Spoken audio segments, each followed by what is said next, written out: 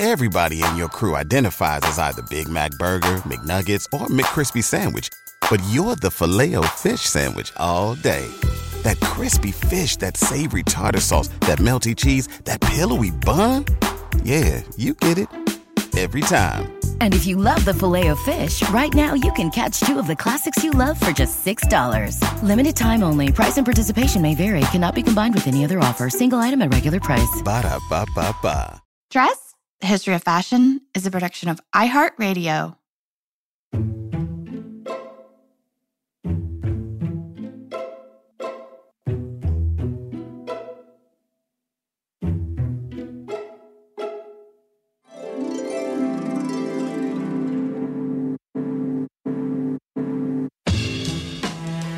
With over 7 billion people in the world, we all have one thing in common. Every day, we all get dressed. Welcome to Dressed, the History of Fashion, a podcast that explores the who, what, when of why we wear. We are fashion historians and your hosts, Cassidy Zachary and April Callahan. Dress listeners, some of you might recall a few weeks ago on our episode on the exhibition Threads of Power, lace from the Textile Museum St. Gallen, I ever so briefly mentioned that today's guest would be joining us. And Cass and I are always delighted when makers join us on the show to share their creative process and inside knowledge of their art form or their craft. And of course, on many other episodes, we focus less on the making of articles and dress and chat with historians, unpacking the social and cultural histories of clothing. But this week, we are going to do both. Yeah, because we are so excited to have lace maker and historian Elena Kanagy-Loux join us for a two-part episode this week to discuss the history of lace making and lace makers, as well as the contemporary lace making scene today, which she is, of course, a part of. We're going to talk about her extraordinary work. Elena is the founder of the Brooklyn Lace Guild and serves as a collection specialist at the Antonio Roddy Center at the Metropolitan Museum of Art in New York City.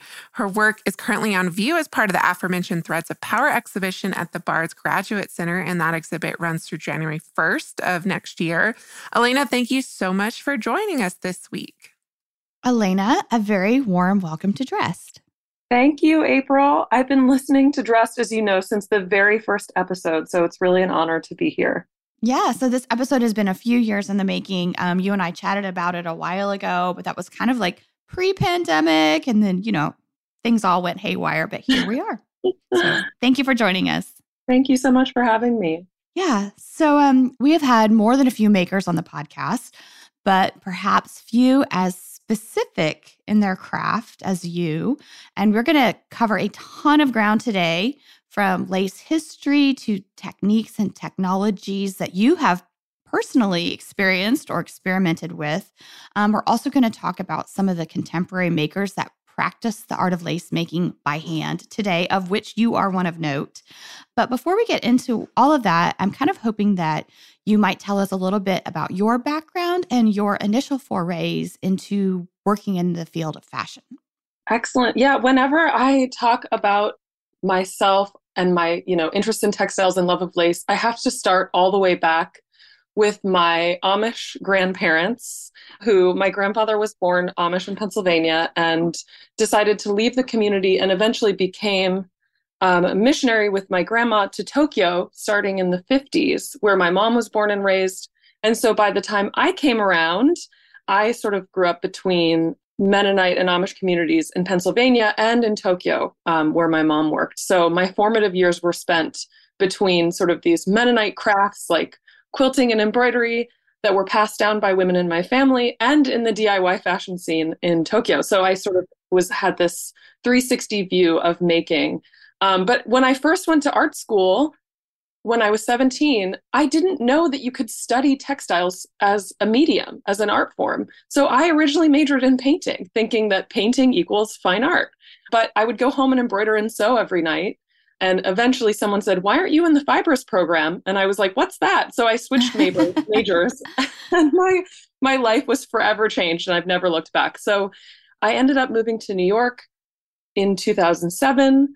And my very first dip into the fashion world, I was very lucky to land a job working as Courtney Love's personal costume designer for her tour, for her Nobody's Daughter tour, making her costumes, as well as for her line, short-lived line, Never the Bride. So custom draping garments and things like that. And I had only studied textiles, not fashion, but I was trained by my mom to make clothing. So it just came naturally to me. But eventually I switched and, now I've moved into history, of course. Yes. And lace history specifically. So I'm hoping you would tell us a little bit about when your fascination with lace began, and also what was it that drew you to what some people might categorize as a lost art form. And if you want to elaborate or opine on that lost art form bit, I would love to hear your thoughts. Yeah.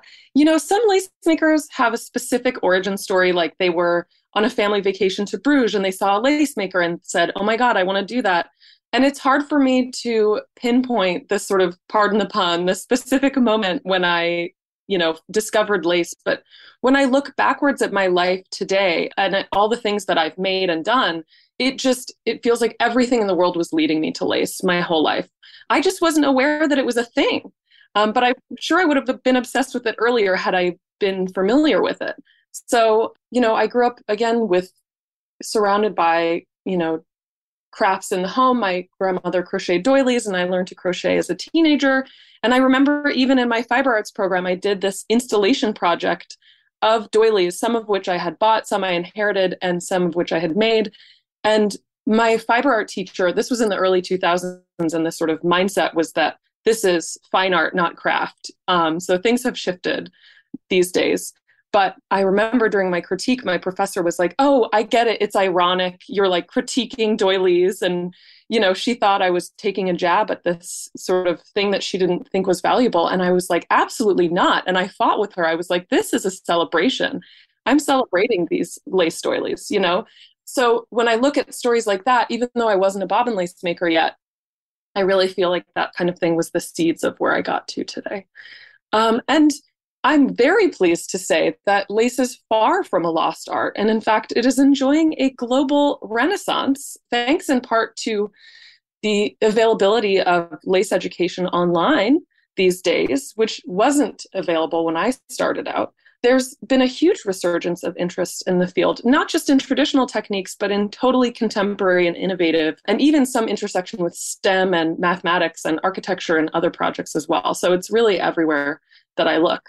So, it's funny to me when people come up to you as a lace maker, many of us have this experience when you're demonstrating publicly and say, oh, that's a lost art. And I'm like, but I'm here. I'm in front of you. Don't negate my existence, yes, friends. Exactly. So don't worry.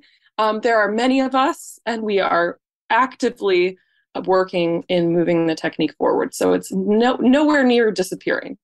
Yeah, right. So I love the fact that you just said moving the technique forward. That begs the question, how do you personally define lace? Ooh, that's really difficult. And, the deeper you dive into the world of lace, the more difficult it becomes to define it. So lace is really an umbrella term for myriad textile techniques, including bobbin lace, needle lace, tatting, crochet, knotted netting, cut work, embroidery, and more. Some people traditionally consider bobbin and needle lace to be the only, quote, real laces, but I use a much broader and more inclusive definition of lace, which is that lace is a textile in which the pattern is defined by the spaces between the threads. Mm-hmm. And even that has gray areas and murky borders. So, it's an evolving definition, but that's the one that I currently use. That's great. I love it. Well, some of our listeners will probably remember about a month ago or so ago, maybe like 6 weeks ago or so, we aired a 2-part episode on the lace exhibition Threads of Power, which is currently on view in New York City at the Bard Graduate Center. And in part 1 of that episode, Emma McCormick briefly talks about the 2 main types of lace, which you have already mentioned, needle lace and bobbin lace. And your specialty is bobbin lace. So I'm curious as to if there are any reasons behind your preference for bobbin lace as compared to needle lace. And might you give us a little bit of a bobbin lace 101 overview? So similar to the worlds of knitting and crochet, many people in the lace world have a preference or specialize in one type of lace, although Many people also do all kinds of lace, but mostly people have a preference. So like I mentioned, the first type of lace I ever made was crochet before I even knew that bobbin or needle lace existed. And since then, I've taken a variety of different lace classes, including needle lace and tatting. But bobbin lace just captured my heart immediately. In fact, I've talked to lace makers through interviews that we'll discuss later, but I remember specifically talking to a French lace maker who said to me, bobbin lace is a sickness, you know, you have it. But in the best way, of course. Yeah. So bobbin lace is fascinating to watch and draws you in immediately. And as a weaver, before I got into lace making, the technical process of interlacing the pairs of threads felt really akin to sort of off-loom weaving. So many people refer to bobbin lace that way. Whereas needle lace is more like embroidery, where you are working with a needle and thread, making tiny repetitive stitches. And as much as I love it, making bobbin lace feels like solving a giant puzzle with hundreds of threads in a way that sort of scratches a specific itch in my brain. So it just captured me immediately. So to make bobbin lace, you start with a very stiff base pillow, so not like a soft couch cushion. And they come in many different shapes and sizes depending on the region.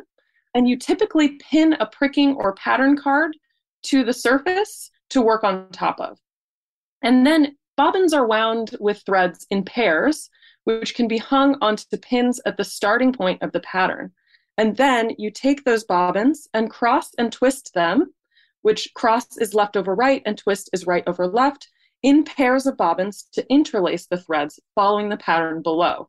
And the pins are inserted as you go as a sort of scaffolding to hold the tension in place. Mm-hmm. So contrary to some of my students' fears, when you unpin, nothing will fall apart. It's all sturdy. It's all interlaced tightly. So it's not going to fall apart without the pins. And you're kind of following the pattern that you've already placed below on top of the pillow, right?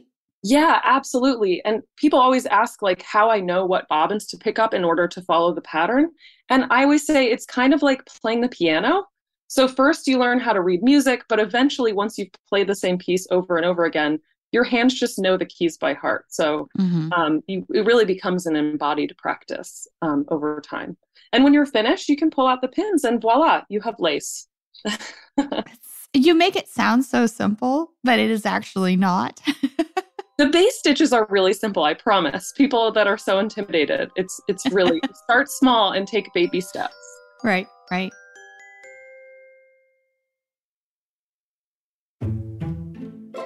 I'm hoping that you could tell us a little bit about early lace making from a very particular kind of social and cultural standpoint.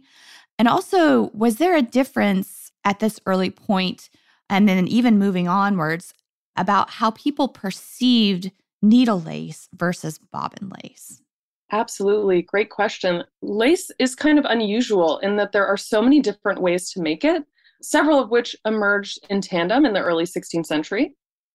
And the development of lace coincided, as you discussed in your episode with Emma and Michelle, with the new availability of printed pattern books, which were widely circulated around Europe. So those included many designs for elaborate cutwork and needle lace that were touted as popular hobbies for noble women.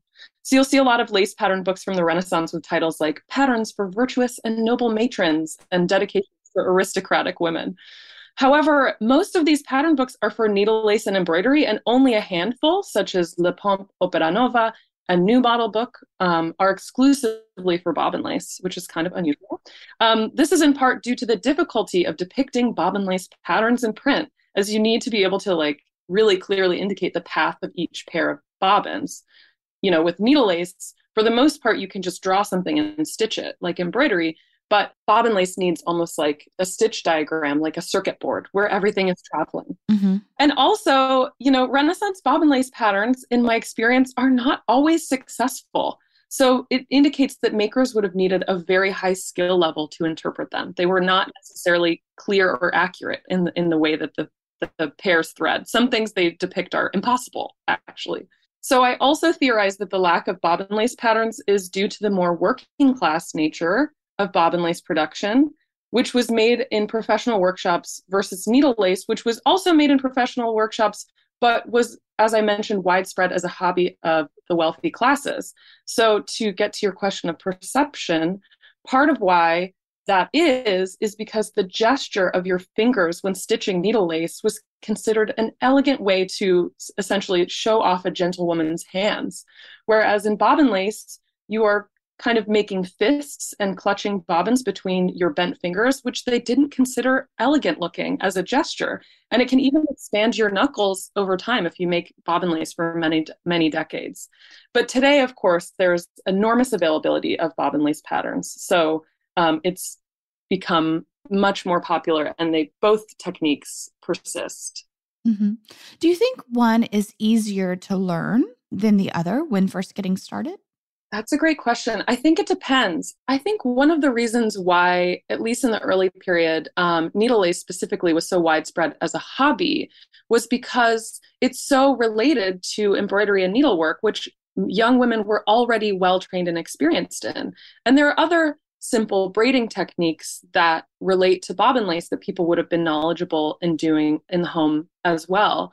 But bobbin lace requires sort of like a higher degree of instruction in order to, for example, design your own patterns. I didn't design my own pattern for 6 years after becoming a bobbin lace maker, whereas with needle lace, you can essentially draw something and make it pretty early on. So I think that's not to say that needle lace is easy. In fact, it's more time consuming to make, but in a way, learning it maybe is a little bit easier. Interesting. I like that kind of connection back to embroidery and some of those other basically needle arts that were considered part of a quote unquote proper young lady's education in these eras. So that's why you were saying that they would have already been familiar with these techniques. Yeah, and just as an aside, one of my biggest gripes and sticking points in like period dramas is when people denigrate embroidery as a frivolous skill, because needlework is so valuable. It teaches you dexterity. It was used to teach literacy, mathematics, geography. So really, it's an incredibly valuable skill to have. So we sort of undervalue it today, but it was important for your education, not just to be pretty. Well, let's get into geography, right? One of the things that you wanted to specifically talk about today, and I'm super excited to talk about this because it was or is kind of outside of the scope of our Threads of Power episode, which that exhibition focuses solely on European lace history. But I'm hoping that you will enlighten us all about the various forms of lace outside of Europe, because many of them predate European lace by centuries. So let's talk global lace history. Where and when would you like to start? Well, even if you don't take a super broad definition of lace the way that I do, lace still has ancient roots far deeper than bobbin and needle lace in early modern Europe. And some techniques like knotted netting go back as far as ancient Egypt. This was a technique I haven't mentioned much, but that you find even in Western Europe, predating needle and bobbin lace. So for example, in the Chanque civilization of ancient Peru, which dated between about 900 and 1476 AD, a type of gauze or knotted net was made with embroidered patterns, often of stylized figures of little animals, which are so adorable and wonderful. And it's similar to the later dual techniques of filet, which is like a knotted netting technique, and burato in Italy, which is a woven gauze that's then darned. So the base technique is different, but the stitches used to make the designs are similar. So that has a parallel then between, this ancient civilization and Europe, but one predates the other. So there are some examples of Chanque gauze I've also seen that to me resemble half stitch in bobbin lace, but I haven't had the opportunity to dig into that at all. So that perhaps will be a future research rabbit hole. And I also wanted to mention a very little known piece of early lace in North America. An ancient bobbin lace fragment was excavated from the Spiro Mounds archaeological site in 1937 and is believed to be from the Caddoan Mississippian culture. So in 2018, this incredibly rare piece of lace was classed as one of the top 10 endangered artifacts in the state of Oklahoma. And today it resides in the Spiro Mounds Archaeological Center, where excitingly, they have been working with a bobbin lace maker, Arlene Scaroni, to reproduce the fragment. And hopefully there'll be more research published on these laces in the future, but for now there is very little out there. But it's very cool to know that these things existed. And of course, they didn't exist in a vacuum. For these techniques to have developed, it would have had to be over many years or decades or even centuries. And likely hand down from generation to generation. Absolutely. Cass, as you know, we are going to be expanding our fashion history travel offerings this year. Mm-hmm. So you better bet that I'm going to be brushing up on my language skills with Rosetta Stone. With more than 25 languages offered, including Spanish, French, Italian, German, Korean, Chinese, Japanese, Dutch, Arabic, Polish, and so many more, that world out there is practically at the tip of your tongue. And that's right, Dress listeners. For more than 30 years, Rosetta Stone has been the expert in language learning. There are no English translations, so you really learn to speak, listen, and think in that language, which is incredible. You learn by immersion, and their programs are available to use on your desktop or as an app. And let's not forget that there is an amazing built-in true accent feature that gives you feedback on your pronunciation, so you learn the proper accent from the very start. For a limited time, Dress listeners, you can get Rosetta Stone's lifetime membership for 50% off by visiting rosettastone.com/today. That's 50% off unlimited access to 25 language courses for the rest of your life. Redeem your 50% off at rosettastone.com/today. Dress listeners, we often refer to ourselves on the show as dress detectives, but what if we told you that you could travel back in time and solve your own fashionable mysteries? Because you can, by joining us in playing June's Journey. And April, I can't tell you how much fun I've had playing June's Journey. It's this hidden object mystery game with a captivating detective story. It takes you back to the glamour and intrigue of the 1920s with this diverse cast of characters. And basically, each new scene takes you further into the story of a thrilling murder mystery that sets the main protagonist, June Parker, on a quest to solve the murder of her sister and uncover her family's many secrets. You will sleuth with June in the antique parlors of New York, the chic sidewalks of Paris, and you can even build your own luxury island estate where you get to decorate and plant decadent gardens. And there's also a chat and challenge feature where you can play alongside friends. So join us, Dress listeners, in putting on your detective hats and escape to a bygone age of mystery, danger, and romance. Discover your inner detective when you download June's Journey for free today on iOS and Android. Well, touching back on a little bit on the origins of lace in Europe, I'm wondering if you have any thoughts, because I know you've thought about this quite a lot, about why it emerged precisely at that moment in the 15th century. And why was it in Europe then when other cultures had been kind of making lace for centuries prior? So there are a number of factors that kind of convened at the same time to encourage the development of lace in Europe. As I mentioned, the development of printing technology to allow the circulation of pattern books. Also, the availability of cheap, skilled labor by women in convents and schools. Which I think we're going to talk about more. Yes, absolutely. And the desire for increasingly elaborate fashion by aristocrats whose wealth was growing through colonial expansion. So, lace is emerging kind of at the same time as the development of colonialism and capitalism. And unfortunately, I'm not sure if it would have developed to the heights that it has if it weren't that it emerged at that precise moment. Mm-hmm. So anyone who has ever dived down the rabbit hole or fell down the rabbit hole of watching lace making videos on YouTube will know that lace making is an incredibly embodied practice. And as a historian, there has to be something magical for you personally when you start to understand this physical kinship, when you're actually practicing the thing that you're also studying. So how, as a maker, does lace inform your understanding of its past?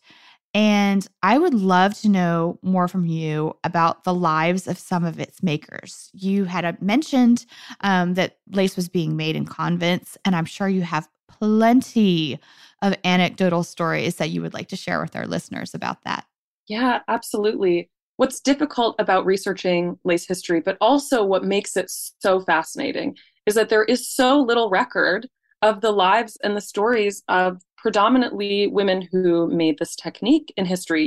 Even lace history books like Santina Levy's Lace: A History, focus on the wealthy wearers of lace and the merchants of lace, because we have documentation of them and we have the extant objects, but we don't have very much record of the lives of the makers. So in order to get to that, you sort of have to go through it as a maker yourself.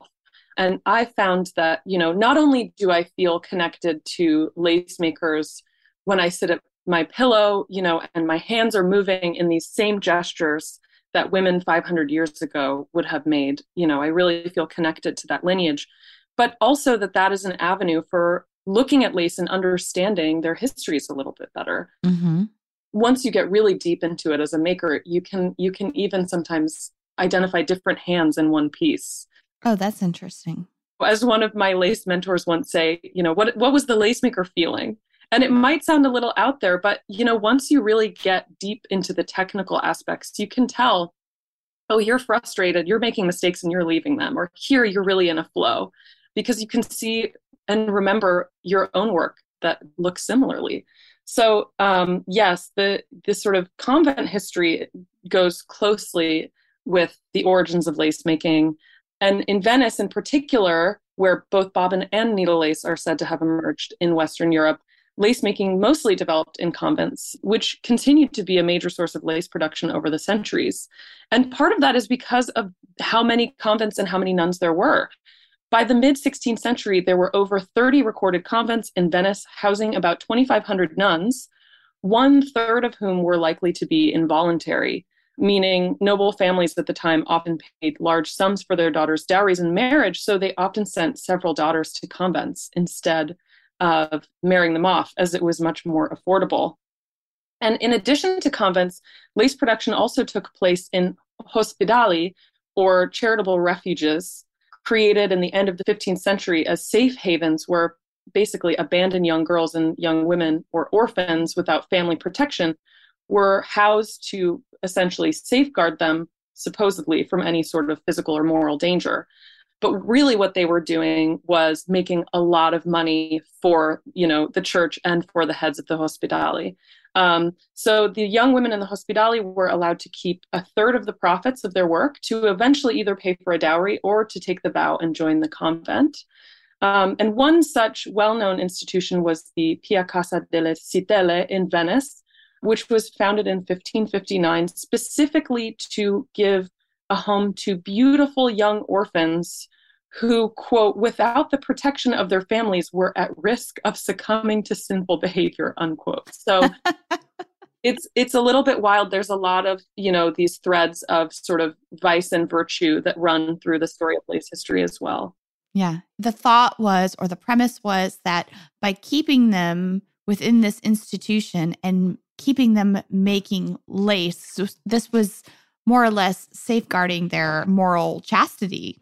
Yeah, absolutely. The main purpose was to transform them into so-called women of worth, and essentially to keep them busy and teach them something useful, but also, of course, to profit off of their labor.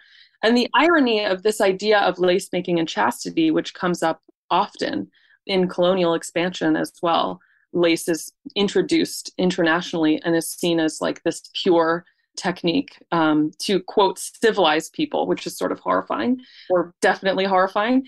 But the other irony is that often lace makers were paid so little that they were forced to supplement their income through sex work. So there's a long connection in different regions where you see, when a particular style of lace goes out of fashion from that region and that's all they know how to make, then they end up on the streets. So, lace really embodies all of these intense dichotomies of history. And what I love about it is that you're able to study every aspect of human history through lace, ugly and beautiful. Elena, thank you for chatting with us today in part 1 of this week's episodes about the historic lace-making industry and, sharing that fascinating bits about the lives of its makers, most of whom were women. Lace spoke to so many of the broader issues that touched their lives. I mean, it was a means to and a marker of money, marriage, social status, and as Elena pointed out, simultaneously an emblem of both feminine vice and virtue. On Thursday, Elena will join us again to speak more about not only her work, but also the contemporary scene for handmade lace. the Brooklyn Lace Guild, and a little bit about her work as a collection specialist at the Metropolitan Museum of Art. Until then, dress listeners, may you consider the lives of the makers evidenced in your closet next time you get dressed. And remember, we always love hearing from you. So if you'd like to write to us, you can do so at dressed@iheartmedia.com. You can also DM us on Instagram at dressed_podcast, which is where we post images and reels to accompany each week's episode. And if you would like to take the time to rate and review us on your podcast listening platform of choice, we always appreciate it. Just like we appreciate our producers, Casey Pegram, Holly Fry, and everyone else at iHeartMedia that helps produce the show each and every week. More dressed and more handmade lace coming your way on Thursday.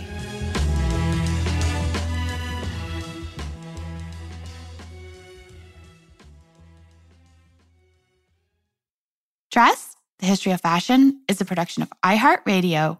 For more podcasts from iHeartRadio, visit the iHeartRadio app, Apple Podcasts, or wherever else you listen to your favorite shows.